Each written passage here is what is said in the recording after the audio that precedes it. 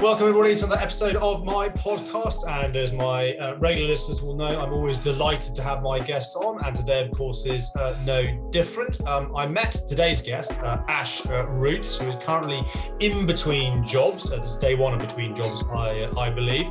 When Ash was talking about cereal packets on LinkedIn, I think that's how we first came to across each other. We connected. I looked at Ash's background, thoughts. You look interesting because of you do all things digital, and then you made the announcement of where you're going, which I won't spoil it just now, but also it's a place that is close to my heart. So Ash, without further ado, another brick in the wall. This will make sense, people, for any Pink Floyd fans. But I always start off with kind of who, what, why, when, where, and then let's see which rabbit hole this takes us down. Over to you. Right. So you want me to introduce myself first, I assume? Yeah, that's it. The idea. Who, what, why, when, where? You said in between jobs, so it means I'm half asleep. So I'm Ash. Thank you for inviting me, by the way, because it's been great with a lot of chats. But I'm Ash. I've always been involved in anything to do with the internet, and I was very lucky. I actually did one of the first degrees in the internet. So I was a web designer, and then over the years, I've just bounced between different industries and organisations, partly by luck, but now by choice. And now, as you said, I'm starting a new role in higher education, which I'm really looking forward to, because I'm really passionate about learning, and I love changing stuff with technology in the core. There you go. Is that right? That's all right. That works absolutely fine. And it's higher education in terms of, if I may be so bold, it's the University of Exeter. Is that correct? We're going in as their chief digital officer, I believe. Yeah. I'm not very good with titles and things like that. It doesn't really register on my radar. I just like solving problems. But yes, you're right. Officially, as LinkedIn will profess at some point, probably tomorrow, Chief Digital Officer, Exeter University. Very lucky to working, directly for them and Lisa Roberts, who's the Deputy Vice Chancellor, as I'm learning all the lingo. And yeah, we're going to go in there and try and make education more accessible and scale it, and come up with new ideas to make the experience even better for students and for people that want research from them using tech. That's as much as I know at the moment, right? So I'll have to see what. I'll tell you in a year's time what actually happened. Where it's going. And the reason it's a place close to my heart is that's where I studied for 4 years at the University of Exeter. So an amazing time down there in Devon. It's a great place, great campus, and some great people. So that's what's close to my heart. You're not the only person, by the way, who's come out of the woodwork saying they went there. It's like, and by the way, what I love, out of any organisation we ever spend time at in our lives, universities, for those of us that have been to them, and it's not for everyone, is actually people always look at them quite fondly. It's quite interesting. But anyway, I think you liked it.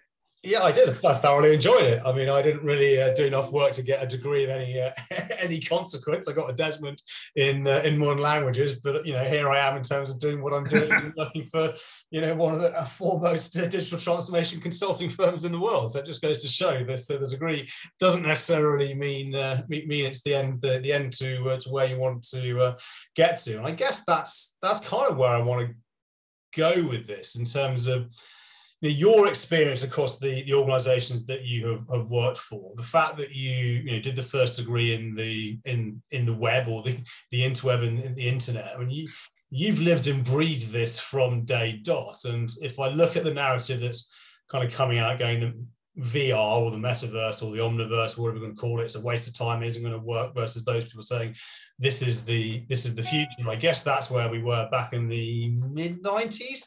For the internet. So what's your journey? What have been the key learnings for you in terms of where you've got to today around all things digital, and how things work and tech and all that sort of things from a business perspective? And then how are you going to take that learning, that experience into the world of education? Because if we, as a parent, through certainly the lockdown in the last 2 years, our school did a good job for the kids, trying to get them spun up as quickly as possible onto Google Classroom and Teams. But it was a bit clunky. Our daughter hated it. She really didn't, take to it at all. I mean, she's 6, so she's not a, teenager. But again, talking to parents with older kids, some of them struggled in that environment just because the way or the medium in which the education was being done in this environment just was not the same as being in a classroom, notwithstanding the poor teachers who had to quickly,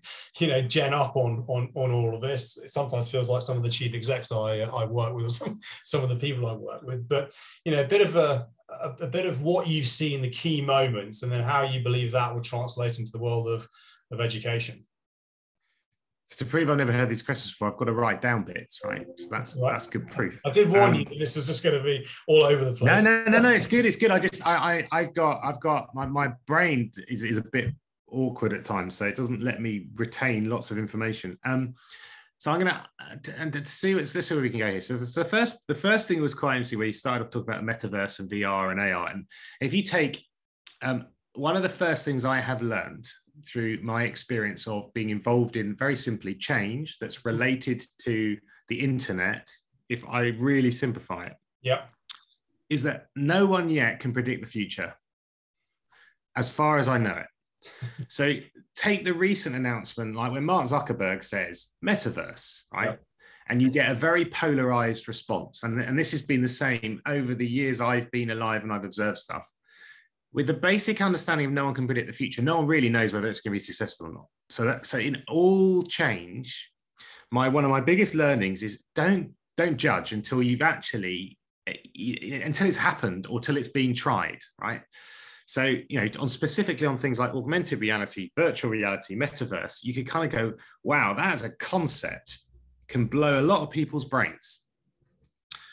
But then second part is with anything where you're trying to predict is you kind of want to look at what got you here and the trend to get where you might go next. And there is some plausibility, right, in the fact that a degree of and augmented reality is interesting, because I like the word augmented, because it's where you mix things together, and you can kind of see where it's starting to leak into our lives at different rates of this ability to either be with someone physically or with someone virtually, and then a frustration sometimes, or a problem that could be solved by a mixture of the two.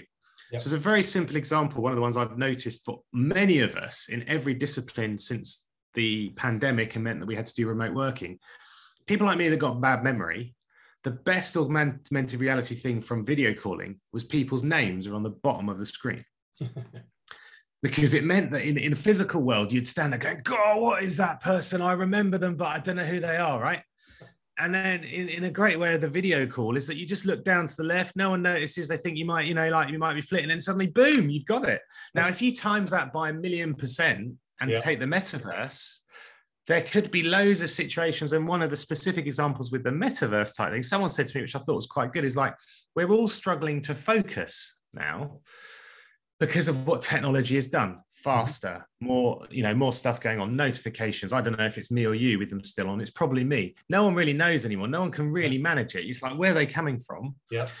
And so actually one of the benefits of the metaverse, as an example, could be the fact that people can focus again. Weird, right?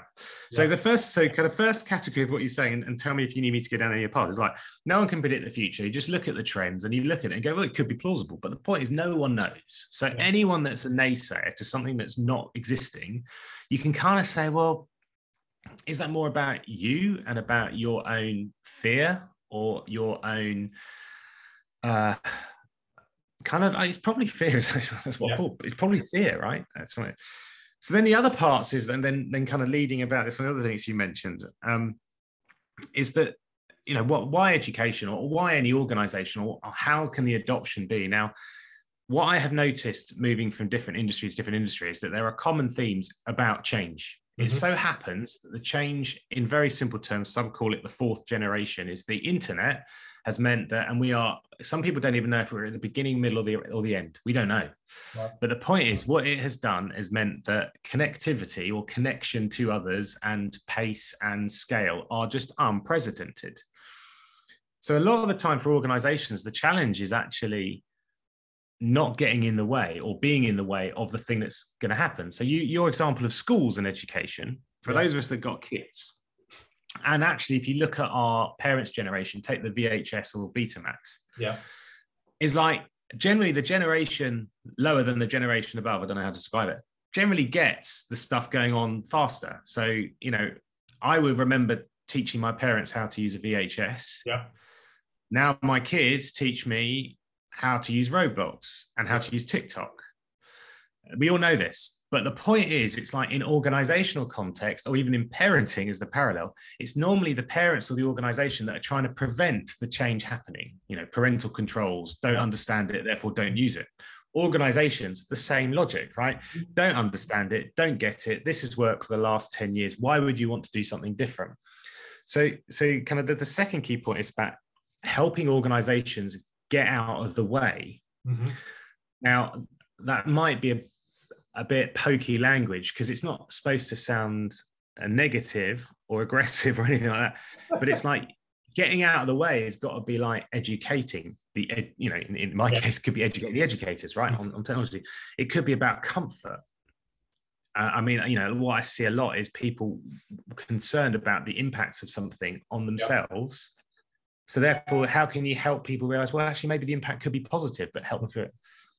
Then the last one I'll mention, I think this is relevant to your question, is then focusing on the person that consumes the thing. Mm-hmm. And it is a fascinating thing, right, that I've learned loads recently in my family life, let alone my work life, is we tend not to focus on the end consumer of the thing, the task, the activity, the product we're doing. Most of us don't really do it. We think we do, but we don't. Mm-hmm. And if you solve that problem, then it's much easier to navigate any change because you can connect. I know, as an example, and this is a bit tenuous, but like metaverse sounds bonkers until you find a particular user case. Mm-hmm. And you find a problem that someone's having and you say, well, it could solve it. Yeah. And that's what I think organizations in any context, whatever they're doing, is that they are learning that some people call it the customer, some people call it user, person, employee, whatever. If you always relate whatever you're doing to them, then you can quickly work out whether the thing you're doing should happen or not, mm-hmm. not based upon how you feel or what anyone else thinks, but based upon the person you're trying to solve the problem for. So, and I think that is one of the biggest learnings for most organizations, because most organizations in the work context, we're still used to factories. Yeah. That's the way we think. We still think 9 till 5. We still sometimes have clocking in. We still have managers. We still get told what to do. We still have reviews that happen every year, but actually the boss is not your boss. The boss is the person that consumes the product, because if the consumption of the product or service dries up, there's no company.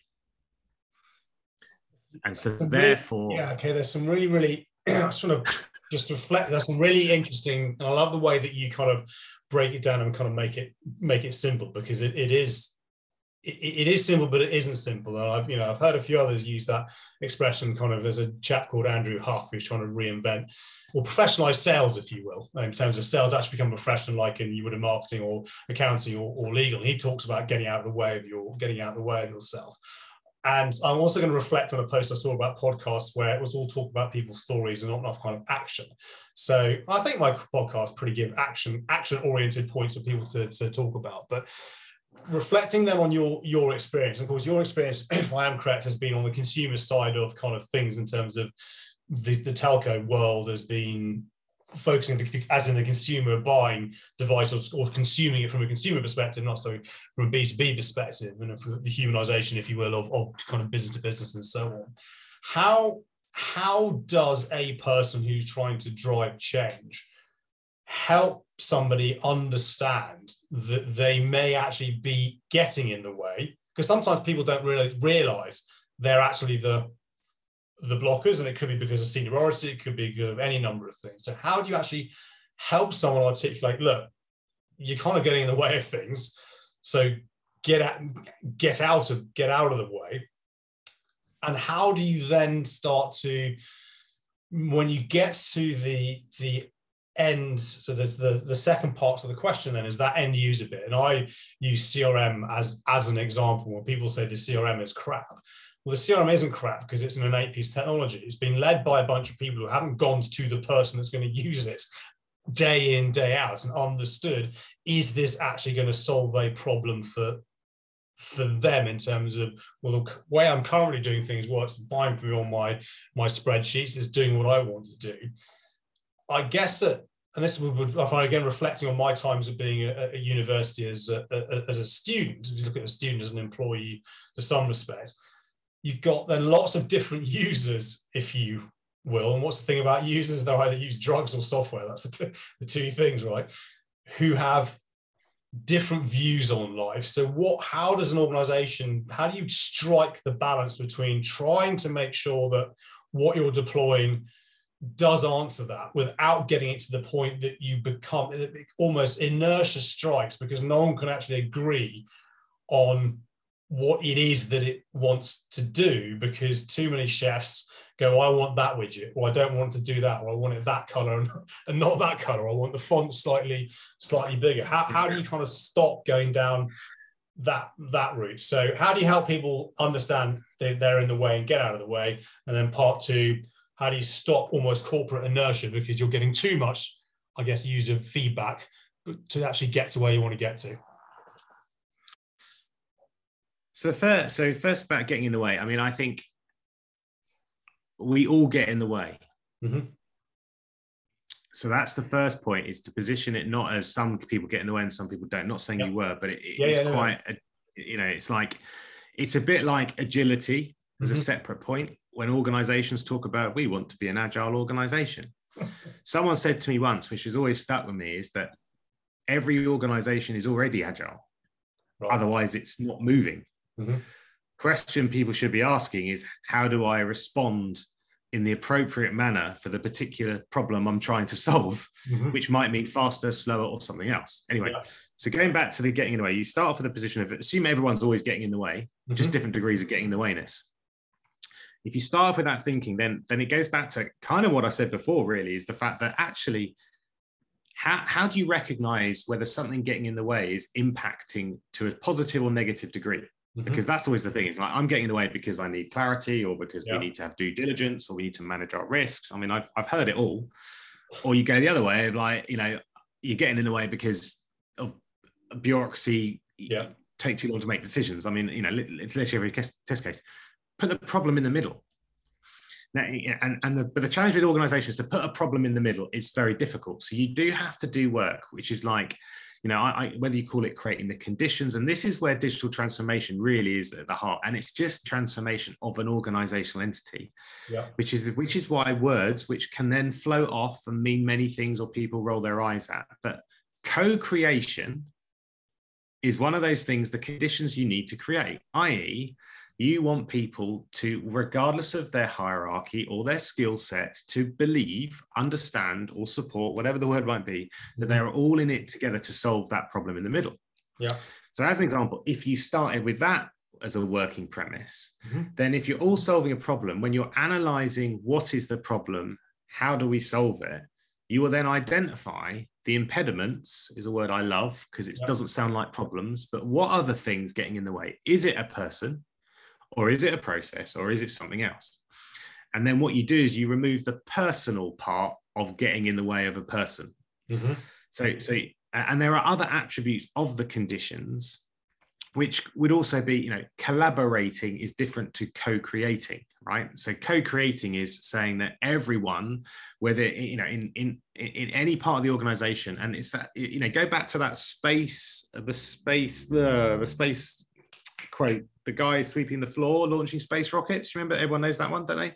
No, forgive me. The Apollo. I think it's from the Apollo flights. Was about, there was a janitor who was sweeping the floor, and someone went up to him and said, "What's your job here?" And he didn't say, "I'm sweeping the floor." He says, "I'm helping land on the moon." Yeah. That was his, yeah. That was the phrase, isn't it? So if you take you take the co-creation part, that's about every person feeling they're solving the problem. Which, if you imagine, in most organizations, if someone was sweeping the floor, I doubt they probably think they're actually delivering the products and services. So there's a bit of work there. But the collaboration part is actually where you're actually helping each other. It's not about a team working together, like you're doing your bit, I'm doing my bit. There's of course there's that, but it's more about you're all trying to help each other solve that problem in the middle. Again, going back to your point about getting in the way, it will mean that there'll be kind of that psychological safety will be created of the fact that if someone is Ash, sorry, you keep asking us to do that thing over and over again. The problem we're trying to solve, we all agree with it. Yeah. Can you stop it? And so it's actually, you create the conditions. So that they're kind of two things. I mean, it's never that simple because, as we know, there are all the phrases in the book about, the most important person in the room makes all the decisions. I can't remember these phrases, but they always live in your brain. And so they need a bit of time for the conditions to be created to make that work. The other bit you were mentioning was about kind of, I think if I understood, was like, but then how do you agree what is the thing to how do you solve the problem? Is that fair? Is that kind of it's how do you solve the problem? Absolutely. But again, if I'm just reflecting on my journey as before coming full-time where I am now as an independent, going back into organizations and being that outsider, really, you always actually get the warts and all what's happening because people are more honest with you.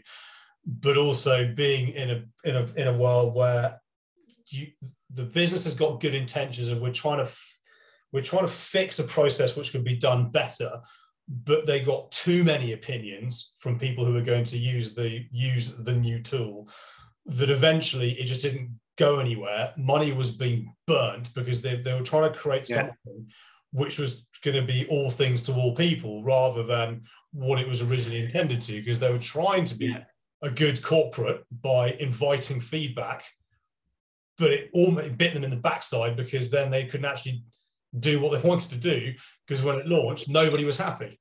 And what you're describing, I mean, I'm trying to think if there's one answer that satisfies a whole multitude of situations, but I'll throw a few bits out there.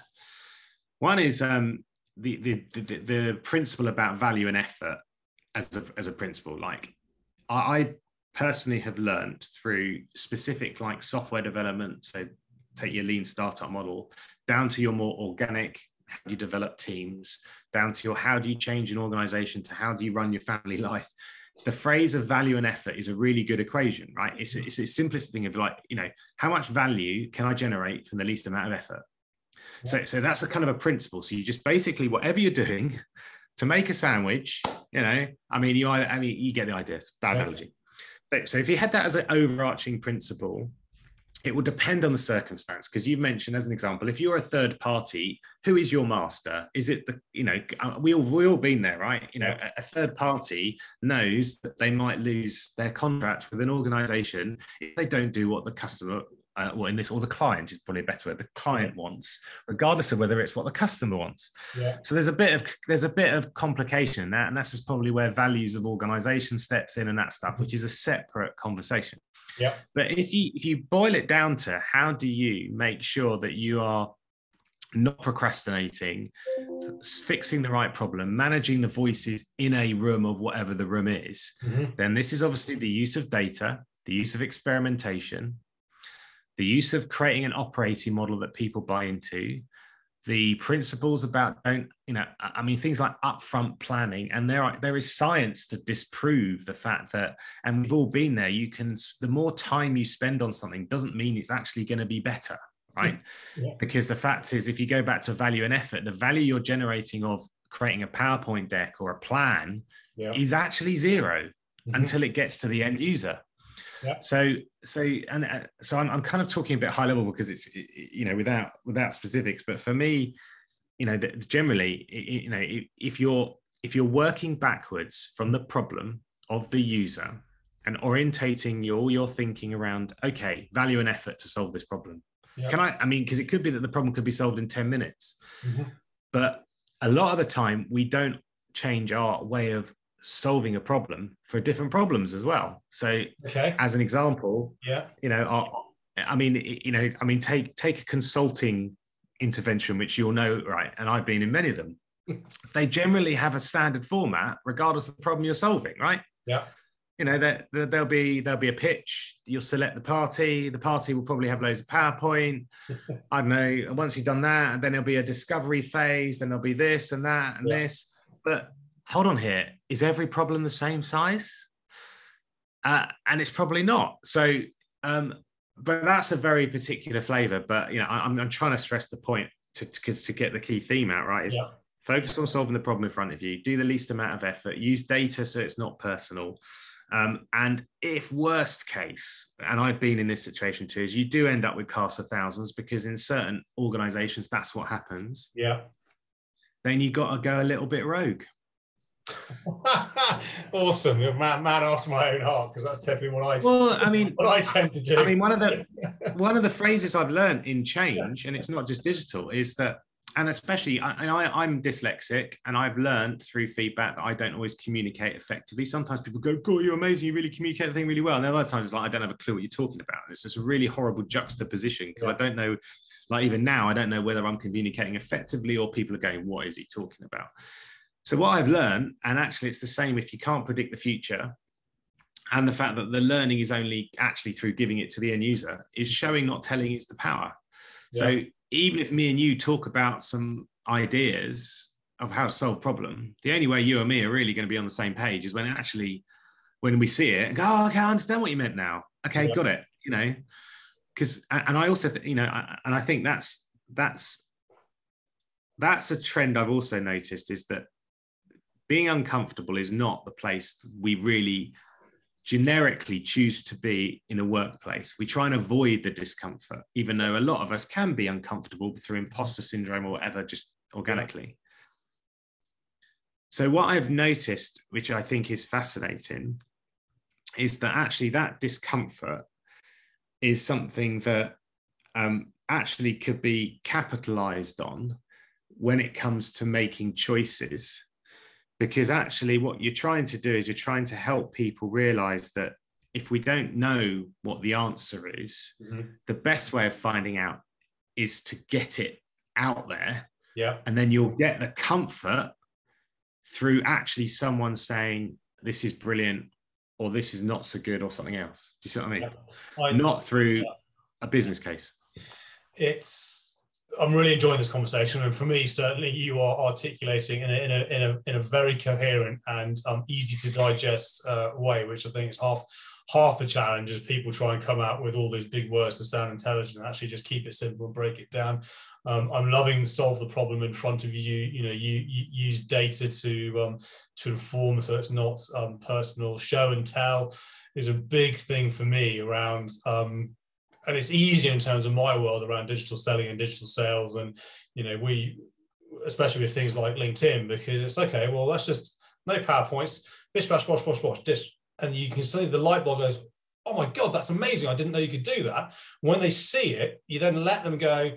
And then it's like, okay, that's how I do it, but how might you do something different to achieve the end goal that you're trying to do? The minute they can touch and feel it, and then it's back to your point, let's then row all the way back to the problem we're trying to solve, because now you can see the end state. Now you get a sense of kind of where we could get to. Let's work through this to get to, it might not be that end state, it might be slightly different based on what your needs are. Whereas too often it's the discovery phase. Let's talk about stuff. Well, okay, we're going to talk about stuff we already know. I want to know what we don't know in terms of taking us to the future. And I'm all for going rogue where going rogue is appropriate.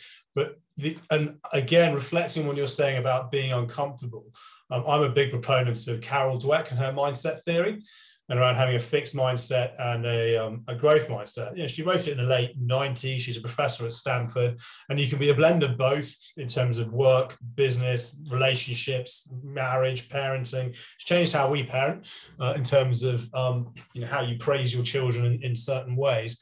But I always what's the tip in that? So basically, it's around you need to help the child understand how they got to that point, rather than going, "You're brilliant." You need to get them to reflect on how did they get to that point. Because basically, fundamentally, her view is if you're a fixed mindset, you are at the pinnacle of what can be known, and there is no more to know. If someone challenges that mindset, that A, makes you feel uncomfortable, and B, you push those people away. So she cites Enron as an example. The chief exec of Enron was a fixed mindset person, refused to accept any other way was possible, surrounded himself with people who just pandered to that and agreed to it. And then that continues the cycle of I'm the best, I'm the best, I'm the best. And then the rest tells, Enron tells its story. Professional service firms, law firms, probably a lot of fixed mindset mentality. And it's not, so I try and help people understand that, and I have a fixed mindset in some aspects of what I do, and I get feedback on it in terms of I probably won't be a very good people manager because I get frustrated when people just don't get it, which is ironic, seeing as I'm in a consulting space with people who I'm consulting to. It's very different to people that are within my own kind of business units, if you will, versus the fixed mindset where fundamentally you can grow, you can learn, you're not always right. And that's the book is around how you can move yourself from one to the other, but she talks about being uncomfortable. So when I ever kick off my sessions, I kind of do a Carol Dweck kind of brain with this and that, and I will tell people, if what is happening during what I'm talking about makes you feel uncomfortable, makes you feel a bit icky, then what I'm doing is working, because I'm forcing you to start looking at this in a different way. Rather, if you just sit back and go, I know this all, then there's no point you being in the room. But again, that's very, to your point, that's very hard for people to deal with, or dare I say, articulate in a group environment. This is making me feel uncomfortable because they don't want to feel stupid, they want to feel that they don't know the answer, and so on. So very much singing from the same hymn sheet on all of that. So as you've been talking, I'm sitting here listening to you going, me in business context, me as a student at Exeter University. So two very different things. Some might say not. And of course, the education system has changed massively from when I was a student, whatever it was, when did I go to university? Late 90s, early 2000s, I think I graduated in inverted commas. You did graduate. And by the way, the important thing, which I've picked up, and I don't know, my experience of higher education is only as a customer, not as anything else. So I've got a lot to learn. But what is interesting, you said, Desmond Tutu, yeah. If I'm right. Yeah. You positioned it as not a success. Yep. What I do know is that the higher education experience in itself is the success as well as the qualification. Yeah. And it's interesting. I mean, I know you just said it, but it's like, one thing I've picked up already speaking to students, which I love. It's like, to have your customers in front of you, and you're going, well, how can I make your life better with this tech? Is that the experience is really important. But then and I know you're trying to put it back to education, but I think there's such a relationship between two. When you look at our lives and our work, is that we're definitely moving from a place of experience versus experiences, right? And potential is more important in work than ever before. So what I mean by that is we used to recruit people saying, what have you done? I mean, age used to be quite important, dare we say it. Seniority used to be a thing. But the internet has completely transformed, right? First of all, knowledge is no longer that superpower, which is a phrase I like, right? It used to be that you have to know stuff, but you don't now, because if you ask me anything, within 10 seconds, I'd have probably had the answer, right? Yeah. So there's no longer a strength in being the boss in the room that said, I remember 10 years ago, we had this situation. This must be the answer. And it's like, what? So it says that the pace of change, the fact that actually you go back to we talked about the communication, the ability to have resilience, the ability to be able to be selective, the ability to be able to be human and communicate. Anyway, all those factors. Mm-hmm. Could it be, this is a question, and this might get me in trouble, but that the tutu is less important than the experience of you learning about yourself, how to, leave home probably, to experience stuff, to understand your health, your well-being, to be educated on how to develop yourself, to make choices. I mean, anyway, Sorry, I just because I would rather everyone now grows up knowing how to adapt and respond and react and deal with people and deal with change and deal with discomfort than walks around with the qualifications and job titles. That's what I think. You raise a very interesting point, because reflecting now, and hindsight's a fair thing, right? And talking, you can't predict the future. Look at trends, right, in terms of where it's gone. Yeah. Back then, because my and this is, I wasn't paying for education. I was very lucky. I was the final year where it will, the state paid for it, so my parents weren't even paid for it. My father, ex-army kind of background, was disappointed that I got a 2-2 versus a 2-1. It's through my own fault. I just didn't really understand how much weight the first year carries, so I just messed around basically and had good fun, right? had an experience. But now I'm going through life, almost 44, married, kids. You reflect on that and you go, yeah, the experience was awesome. And that's what I remember is my time at university, is the experience that gave me. Not the fact that I got a 2-2 and a degree, which I don't really use anyway, because that's why my career is taking me to where I am. And I believe that it's a really interesting concept around experience versus experience. And if you look at kind of conversations that I've internally around me, as we start talking about in the green room, an individual saying to me that they believe that LinkedIn will be dead in 12 months' time because it's based on assumption of the content's not delivering what they think it should be, because they need to shift their viewpoint on what it could be for them if they chose to kind of open up their mind a little bit around getting it to work for me, versus looking at people posting TikTok videos and, well, this isn't a place for TikTok videos. Well, do you actually understand why that's happening? Why the content is changing in of itself? And I therefore believe, going back to the concentration piece, around going to the full circle back to the metaverse and kind of me concentrating as students, and then concentrating now in this kind of weird world, to your point, stuff going on. I mean, I don't know. I bought an Oculus headset a couple of weeks ago because I was frustrated about people having an opinion on something where they definitely haven't been in VR, so they don't really understand it. But the ability to have kind of and take this in the vein that it's meant, have you shut off from the outside world for a period of time to focus solely, in my case, Beat Saber, on Oculus, trying to play that. And I'm trying to play Population of One. But not killing zombies then, that's what I tend to do. No, I've downloaded Population of One, and I need to buy a bigger house with more space. I keep walking into our bifold doors. But that ability to just, everything else is just gone. It's incredible.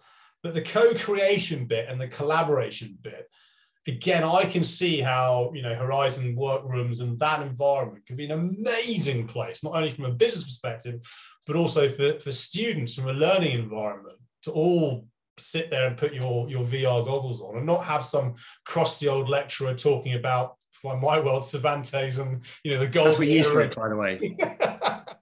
I didn't say that. No, I said that. Yeah. Is that you can go and be there. You don't have to learn it. You can actually experience it in VR.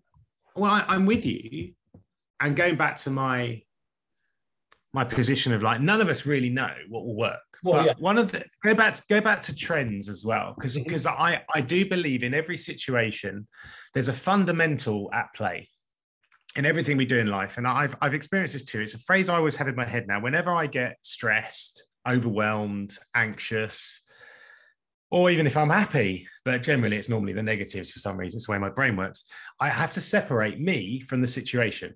Because I tend to if I don't do that, I tend to not see the difference. Yeah. So the situation, the fundamentals of that situation are always important. So if you look at the trends in terms of, like, you're describing a specific, call it corner. Yeah.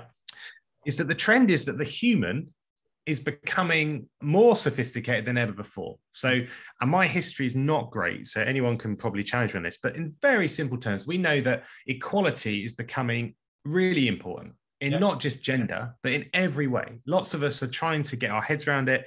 I've come from a privileged white background. You know, I'm a standard bloke, bald, white. I mean, there's many of us, right? And if you take into account like the logic here, ignoring the long words of diversity and inclusion, which are the words, but they sometimes don't always get the right response. But the fact is that actually, regardless of who you are, we just want you to be your best. Yeah. The problem is historically, there haven't been many variables or choices or options for variety. You know, like, you know, take school, go to a classroom, sit at desks, someone's at the front, exams. I mean, I remember exams, I hate them. Like English was like, oh, freak me. I literally would, you know, but the point was, it was, you know, there was the fundamental there was get a qualification, like a 2-2, and then you get a job. Yeah.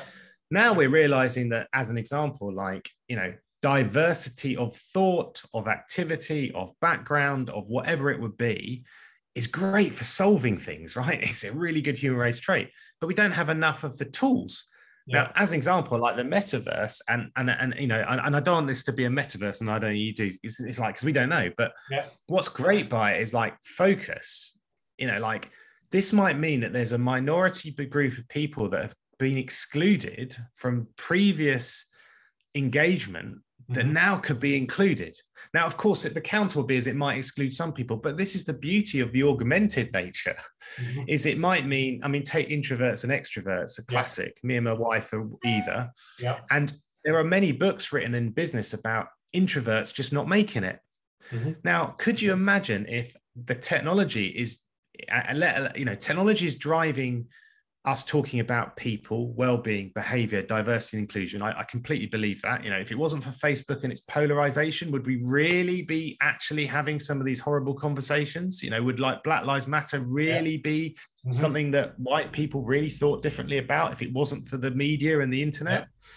But then you take all that and you go, wow, maybe we could solve this differently. And it could be that, you know, my wife, as an example, and it's a bit unfair talking about her because she's downstairs, but is like, you know, an introvert now goes, wow, I've now got the ability to not feel comfortable because I don't believe in comfort, but at least the mechanic to be on level pegging with an extrovert, as an example. Yeah. And so I'm with you in the fact that, you know, of course, a user case is I can focus, which is great.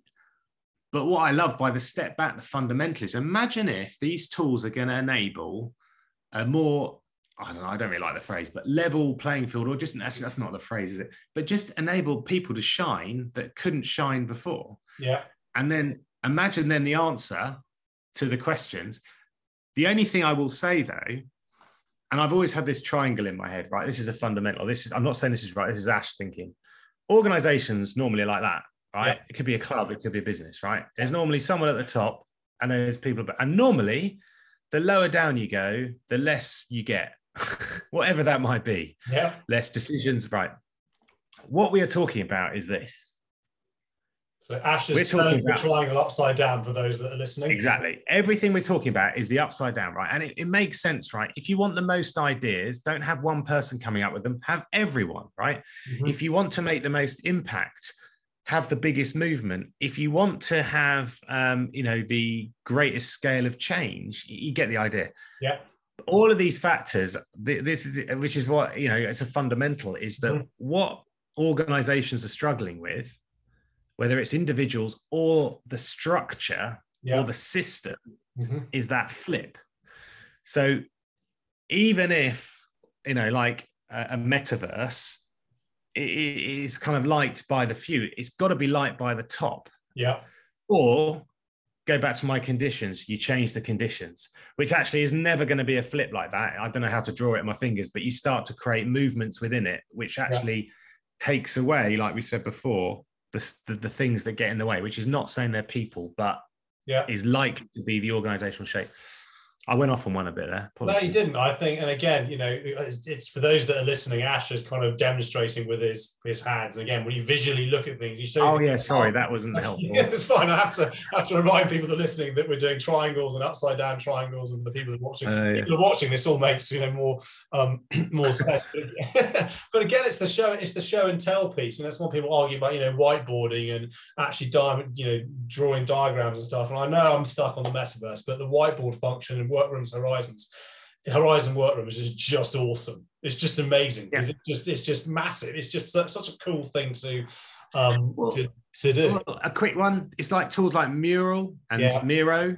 Yeah. You know, it's like, you know, as an example, we're definitely at the BT ways of working. When we were all at home, we were using Mural to like, you know, like create stuff. And it was great because it was like real time. We were replacing PowerPoint. And what it meant was when you're in a meeting and someone said, can you change the PowerPoint deck? And you go, yes, no problem. Should we schedule another meeting in a week's time to come back and play back what we changed in the PowerPoint deck? We go, no problem. Very good idea. Oh, yeah.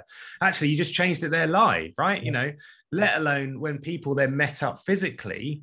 And this is a true story for the design team. It was brilliant. They were like, they sat there for a bit, tapping their fingers, trying to go back to the old model of drawing on the whiteboard. And they went, is it all right if we get Mural out? And they all sat in a room together on their laptops together with Mural on their computers, using it.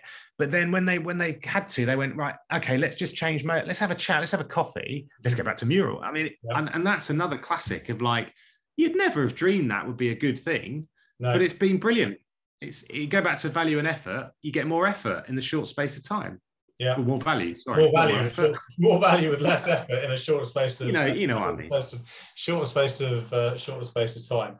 And I think that's leave people with flipping the system. I think that's a nice way to end. And we could talk about this for forever and a day. And maybe I'll get you back on in a year's time so you can let us know how your journey into higher education has gone and what we've learned from there. Well, on that note, if I can mention, right. I am TikToking. I'm one of those annoying TikTokers that's trying to put it on LinkedIn because I'm just trying to see. I'm not going to knock it until I've tried it. Yeah. And I get so many people rolling their eyes at me, and I kind of like, well, whatever. But if you fancy just laughing at me, just follow me on TikTok. I've got about 3 followers, so you know you'll be in pleasant company. I'm one of them. Yeah, I'm one of them. Don't say that.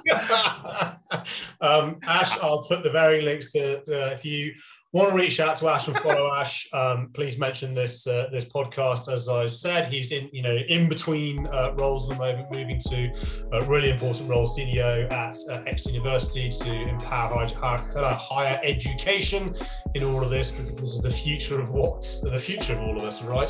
Follow him on TikTok. I'll put the link there as well. But Ash, it's been an absolute pleasure. Thank you so much for coming on today. I really appreciate your time and insights. I've certainly got a lot of takeaways that I'm going to start to think about how I can implement in my day-to-day. Ash, thank you. Thank you. Pleasure.